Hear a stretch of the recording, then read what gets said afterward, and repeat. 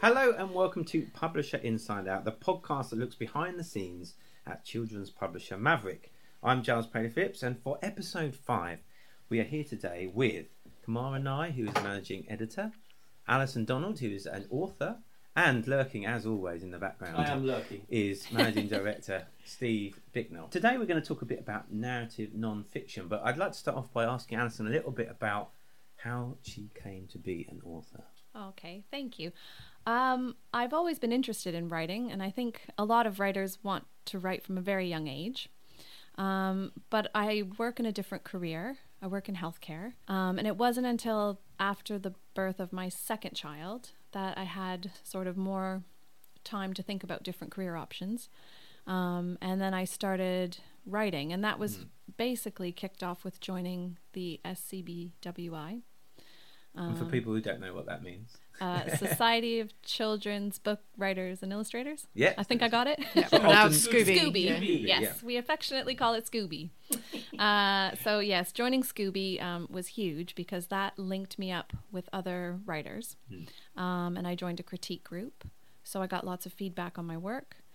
And everything kind of snowballed from there. And how did you hear about Scooby in the first place? I found out online. Okay. So were you looking for a critique group of some sort? Yes, I was looking for sort of some help or guidance on how to break into writing children's books. On a practical level, how have Scooby helped you? I have to really give them credit for most of it. I mean, you know, really it helped me find my feet. And it helped me just to link up with other writers, get feedback. Learn about publishers like Maverick, who were open to unsolicited submissions. So I guess, turning to you, Kim, you use Scooby a lot. You've done a lot of stuff with Scooby. Yeah, many of our authors are Scooby members, and I do think that there is a sort of Scooby network out there, and a lot of authors have heard about Maverick through Scooby, and we've heard about authors through obviously other authors who are with Scooby. They did do a little article on Maverick in there because they have a magazine, don't they? Yeah. And I think it was quite a few years Yeah, they ago. spotlighted Maverick. They spotlighted Maverick. We were very, very pleased that they did. And And did that open you guys up to receive more submissions? Oh, God, Hundreds. even more. Yeah, thousands. But what do you like about working with new authors? What's the big thing about working with new authors as opposed to established ones? I think there is something special about taking a book all the way through the stages when an author's not yet had one published. There is something really ultra special about your first book being published and holding it in your hands, and so being part of that process is just lovely. It's living a dream, isn't it? I mean, Really how did is. you feel when you got the book in your... Which was your first book? The New Librarian was my first one. Oh, Tell us a bit about that. What's the story about? That Yeah, that's a little bit of a suspenseful story Okay. about a librarian that goes missing in a library, and a bear has taken her place. And that was my first book, and it was really exciting. Excellent illustrator, Alex Wilmore, and Maverick. I mean, it was such a great job was done on that book. It looks great. And it was really exciting, and it was fairly successful as well. It's Yeah. been done very well. Yeah, and going in, obviously that was your first book. Were your expectations met in regards to what you imagined it would be like, that process of having a book?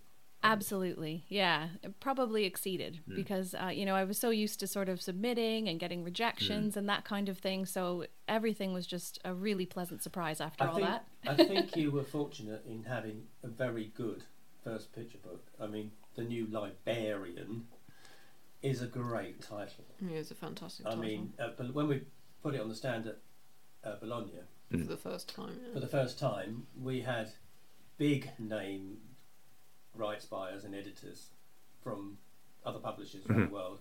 Yeah. They were straight just round. Walking Yeah. past and Yeah. reading the Oh, title out yeah. loud and Oh, laughing. Yeah, and and it was really well. Clarion picked it up, so in the US. in the US, so And Dreamscape did a and short. Dreamscape, yeah. They did a so- video on it. Yeah. Now, in more recent months, you've been writing a couple of non-fiction books for Maverick. Can you tell us a bit about those and what led you to do that? Yes, I noticed that there was quite a trend in the US and in England with nonfiction, and I thought it was really interesting. So I wanted to try it. And the book that I got started with is The Spacesuit: How a Seamstress Helped Put Man on the Moon. And really, I found the true story to be much more interesting than fiction. And the story is actually about some of the seamstresses that made the suit for the moonwalk in 1969. And I just knew that I had to tell the story. So that kind of kick-started it. And then I thought, okay, I've got to pitch this story. I really want to tell this story. And that kind of kicked it off. I was quite amazed because when I read the text and heard about the story, that it was an untold story. I couldn't believe it. Yeah. After 50 years, no one had Yeah. told that story, you know. So had this been the first non-fiction title Yes. you'd been sent Yes, as a it publisher? Yeah, I think Oh, definitely. we might have been sent others, but it was the first one that grabbed us, wasn't it? Yeah, it was very poignant at the time as well. Obviously, and it was the very story. targeted because of the 50-year celebrations in 2019. So Yeah. it made commercial sense as well, didn't it? I mean, you know.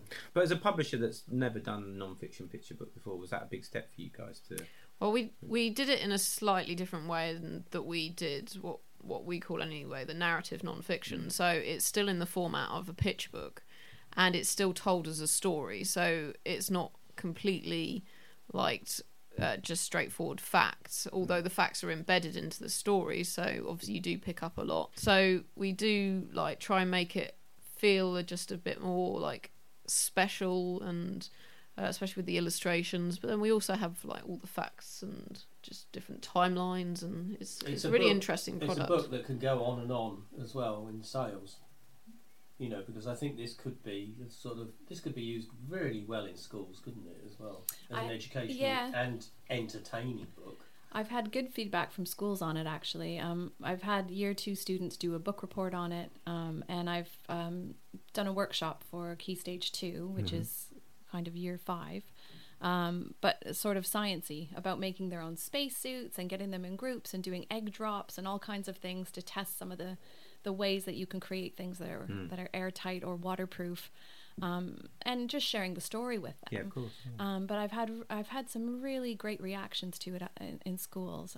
The teachers find that it touches on the curriculum, which is really nice because it's STEM, and also, you know, touching on the solar system and the moon and everything like that. So, and history. So I think there's a lot of jumping off points in the book. You can kind of just latch on to any of the facts in the back or the glossary, and you can use it as a jumping off point for learning. I think we're in a very interesting stage right around the world, really, because everybody's been subjected to, shall we say, low quality trash, which we have.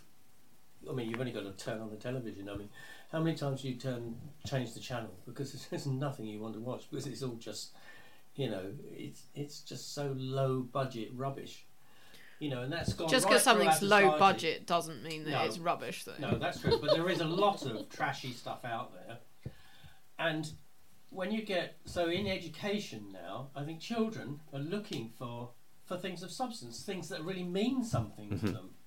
Even 6-7-year-olds want to find out real facts, real things, things that are meaningful, you know.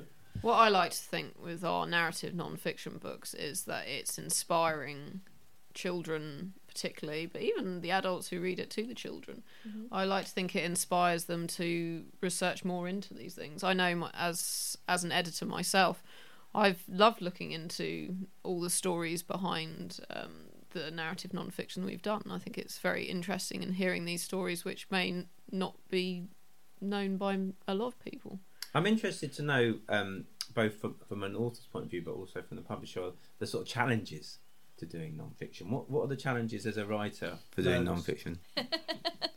Yeah, I think you really want to get it right, and I think that you sometimes feel a bit pressured that you want to make sure you're getting the facts right. And so you're checking a lot of sources, and you want to be careful not to just go with Wikipedia or, you know, dodgy sources from the internet. You really want to look into books, and where you can, you want to try and contact the families, which is the case with my next book. Tell us about that.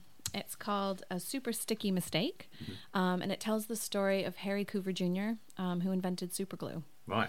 And I was really fortunate to contact the family, Harry's daughter.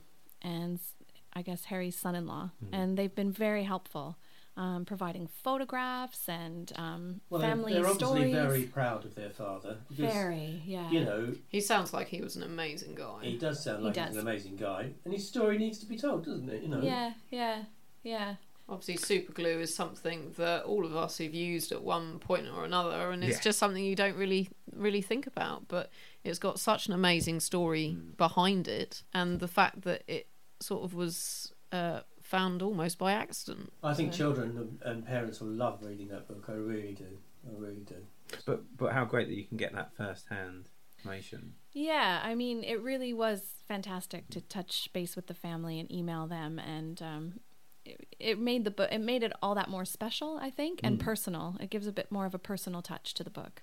It does make it harder though, because you are trying to you want them to have a book that they're proud of, because obviously they're proud of their father, and so you've got to create something which reflects that, which they're happy with. So that does make it trickier from an editorial point of view. Well, certainly, I guess if you're creating a narrative, then you need it to be a strong narrative. Then you need to have that dramatic still true to the facts.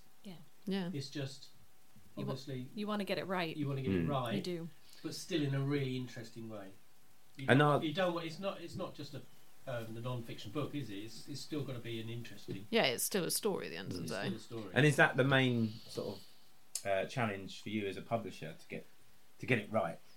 Well, yeah, to try and keep it as a story when there are so many interesting stories within that one story. So it's picking the bits that you think are the strongest and which children would be the most interested in. Because at the end of the day, you've got to remember that it's the children who have got to enjoy it and want to read it. 32 pages. And it's only 32 pages, and And not every it's one of those highly pages. illustrated. Yeah, not many of those pages. Not all of those pages actually have just text on them. No. So you are kind of very limited as to what you can fit in. Going back slightly, is this an area which Maverick and you see developing?